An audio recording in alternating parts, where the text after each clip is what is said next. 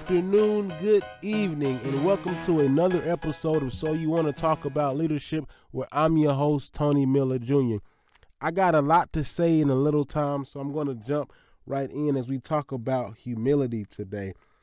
So to start us off, of course, did you know that studies show that humble leaders, or the act of humble leadership, results in greater innovation opportunities, higher employee morale, an increase in overall organization performance, and a lower turnover rate. So what is humility, or what does it mean to be humble? So if you Google it, you'll get the definition that says it's a modest or low view of one's own importance. Now see, I like how C.S. Lewis explains it or talks about it when he says, humility is not thinking less of yourself, it's thinking of yourself less. So obviously, it's not saying that you think you are not as great as you may be, but actually just not thinking about yourself as often, not thinking about yourself as much, and understanding that taking a step back, not because you're less than, but not trying to push yourself forward because you believe that you're more than. And so obviously, because naturally we are selfish creatures, this can be difficult to do, and we all like to hear good things about ourselves. See, humility also plays a role in your likability. Of course, there's a fine line between cocky and confident, but there's definitely no confusing the two. See, people like confidence, but they can't stand cockiness or arrogance. I believe life teaches us lessons, and it's our job to learn from them. See, I had some pretty early encounters with humility in those lessons that I think shaped who I am today, and I'll never forget them. They were very tough pills to swallow, but they are largely responsible for my level of humility today. So today I want to take you inside my life and share with you how I was humbled, and hopefully it can help you in some way where you may struggle with humility. There are 3 moments in my life that stick out that I categorize as lessons in humility for me that I think really shaped my life. And so really, to be transparent in today's episode about who I am or who I was a pretty cocky individual as a kid growing up, and I was a pretty good athlete. I excelled in baseball, I excelled in football, I did a little bit of track. Basketball really wasn't my thing, but I was a great defender. But baseball and football was really my thing, and I was pretty good, and you really couldn't tell me anything, and I was going to let you know how good I was. And so as a kid, I don't really understand the consequences of really being cocky and arrogant and not understanding that that's not the person that you want to be. But when I got to middle school, I learned my first tough lesson in humility. And what it was, and the thing is, where it started, it really didn't help my ego. Because when I was in middle school, you couldn't play sports until you were in 7th grade.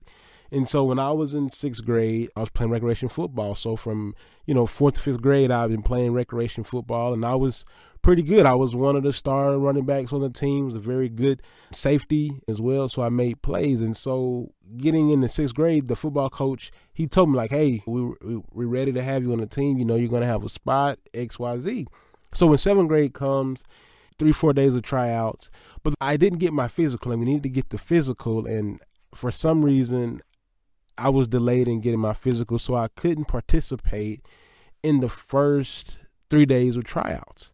And so I ended up getting my physical like that Tuesday, and I was able to practice on the last day of tryouts, and I ultimately made the team with just 1 day of tryouts. So obviously that's not good for my head, because there were plenty of guys that got cut, people that I knew, people I grew up playing football with that got cut. And for me to go out there and make it with just 1 day of tryouts, there was nothing you really could tell me. However, when the season came around, I was a small guy. I was like probably 4'8",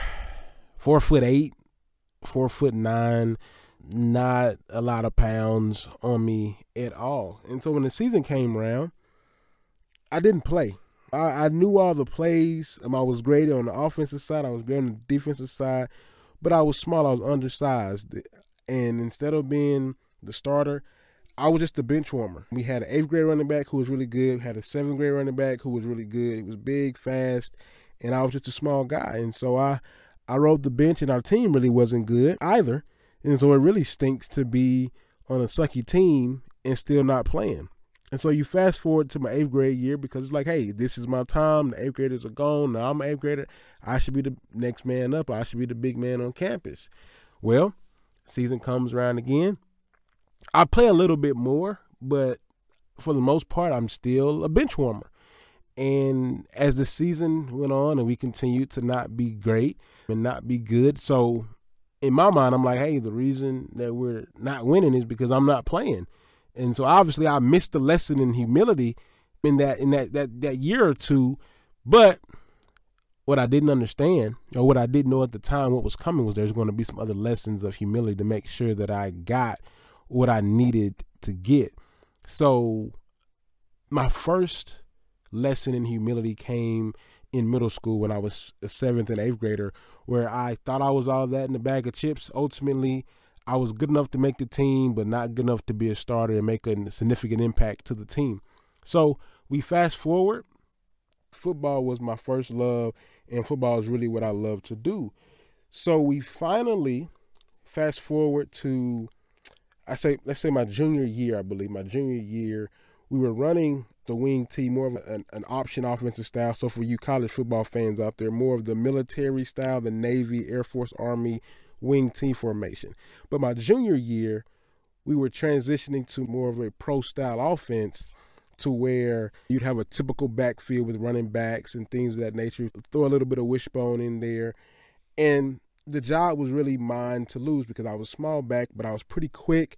I had the moves. I could read the field really well. I ran in between the tackles really nice.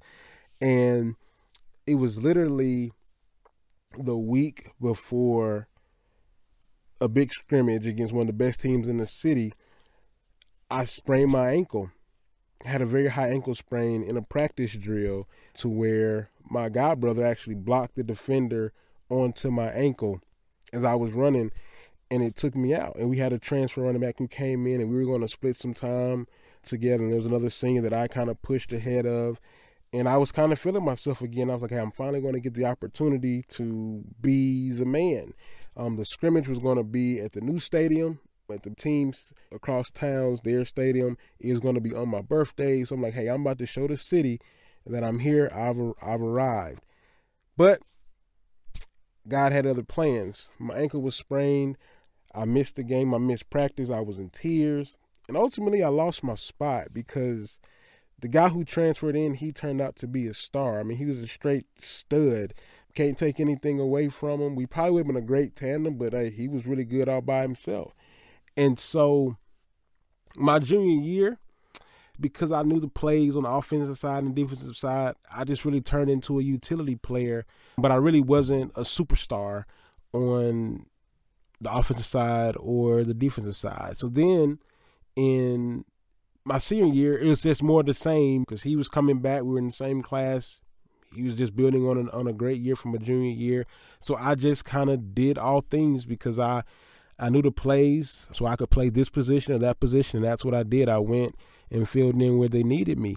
So at that point, being a high school junior, high school senior, I'd had my second lesson of humility, and it kind of sunk in a little bit for me.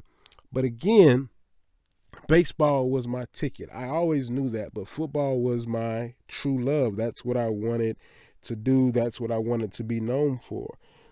But with baseball, that's where it really cut me deep because, like I said, I was a really good baseball player.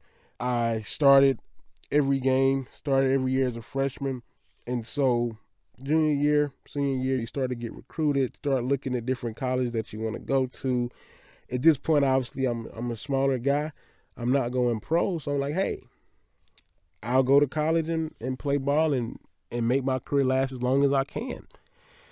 So what happened was there was a couple of junior colleges that wanted me to play there. There's a couple schools. It was the HBCU at home that wanted me to play there, but I felt like I was too good to play at those smaller schools, and I didn't want to transfer anywhere. So there was one particular school that I went up to for a tryout. It went really well. The coach started recruiting me, communicating with me a little bit. I also had an academic scholarship to that school, so if I got anything from the baseball program, it would have worked out. So mom and dad wouldn't have had to come out of pocket too much. However, that coach ended up being let go, and for you that know how recruiting goes, the coaches, they recruit certain players, and so when a new coach comes in, they're not really thinking about the old coaches' players. They're bringing in their players that they want that's going to fit their system and fit their scheme and their team. And so I reach out to the new coach, tell him who I am, say, hey, I was getting recruited by the guy before you. And he's like, thanks, but I'm all filled in those positions. I'm just looking for a catcher, and I'm not a catcher. And so that was kind of that. So I'm just hoping that something comes up, something comes around for me. And it never did. So I ended up going to the school that I went to. But I remember before I left, when it finally sank in that I was not going to be playing college baseball, because I tried to walk on at the school that I ultimately went to, and I didn't make it. And I remember crying. I'm like boohoo crying after church on my bed, and I was just upset. I was mad with God, and I was just like, why? I'm a good kid. I do what I'm supposed to do. I'm respectful to my parents. I make good grades. Why can't I have this dream? And I tried to make sense of it, and it just didn't make sense to me at the time. And so, like I said, I went, didn't successfully walk on, and I tried to walk on at another school after my freshman year. Probably would have had opportunity to make the team, but I chose not to take that opportunity. And I was like, hey, this is where life has led me, and I'm gonna go down this road, and I like where I'm at now. And so those are the three lessons in humility that I had starting in middle school, going all the way into my sophomore year of college, knowing that I wasn't going to be able to play college ball.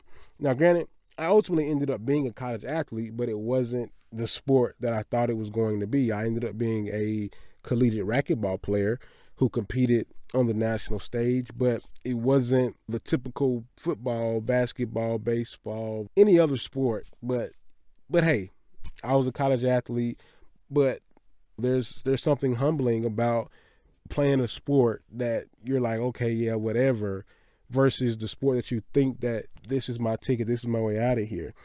And so, like I said, it really wasn't until I was a sophomore in college that I learned the real lesson in humility that I should have learned way back in middle school.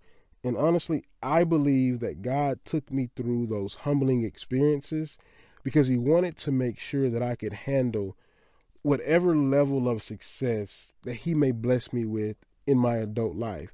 And see, so I'm grateful that he taught me those lessons early in life and in a stage in life where it wouldn't hurt as bad, or so I wouldn't have to be as embarrassed as I was in those moments like I would be if it would happen later in my adult life if I hadn't learned and I was still cocky or arrogant.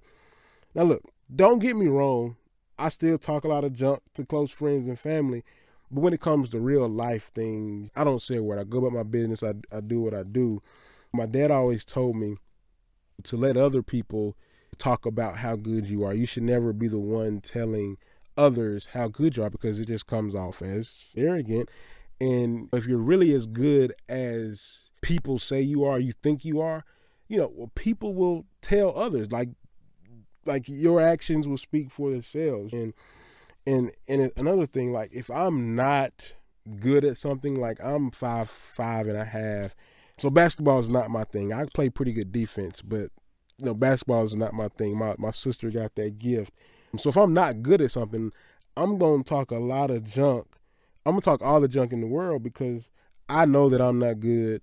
My opponents, my friends, they know that I'm not good. They know that I'm not serious. They know it's all just fun and games, all for laughs. And it's not real. It's all a joke.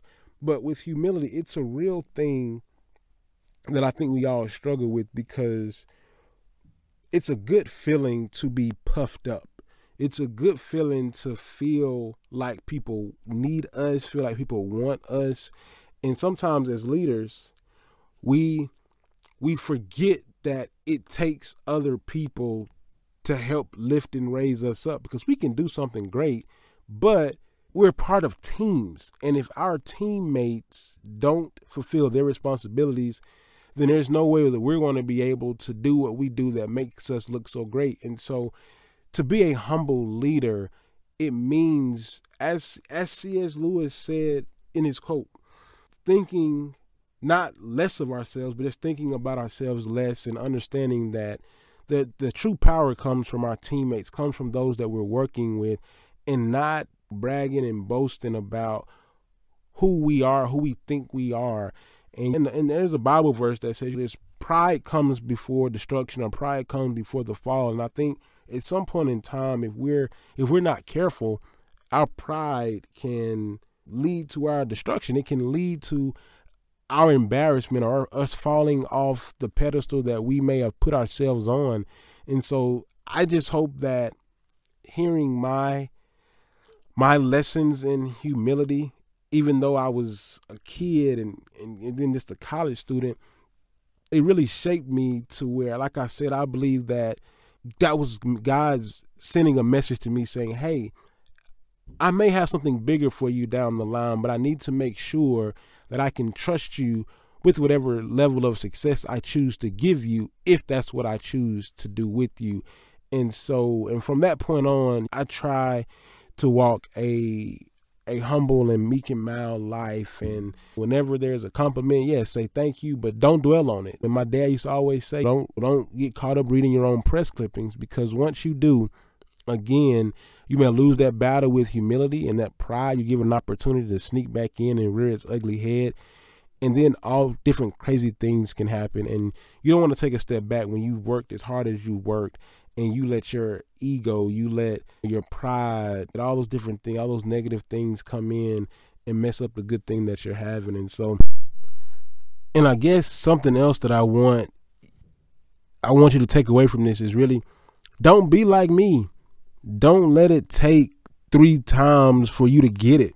Like, if something it hits you in your face and it's clear as day, and I understand that certain ages we don't understand, and when you're 13, it may not make as much sense when you're 23, but don't let it take 3 times for you to get, hey, I need to chill out. I need to be humble. I need to put others before me. I need to take a step back, because it's not always a guarantee that you're going to get another opportunity. Now, granted, in life, we hope, we're optimistic that we will, but if you get that knock on the door, you get that phone call, you get knocked back, take a moment, reflect, reevaluate, think about what you could have done differently, and ask yourself, hey, is this a wake-up call?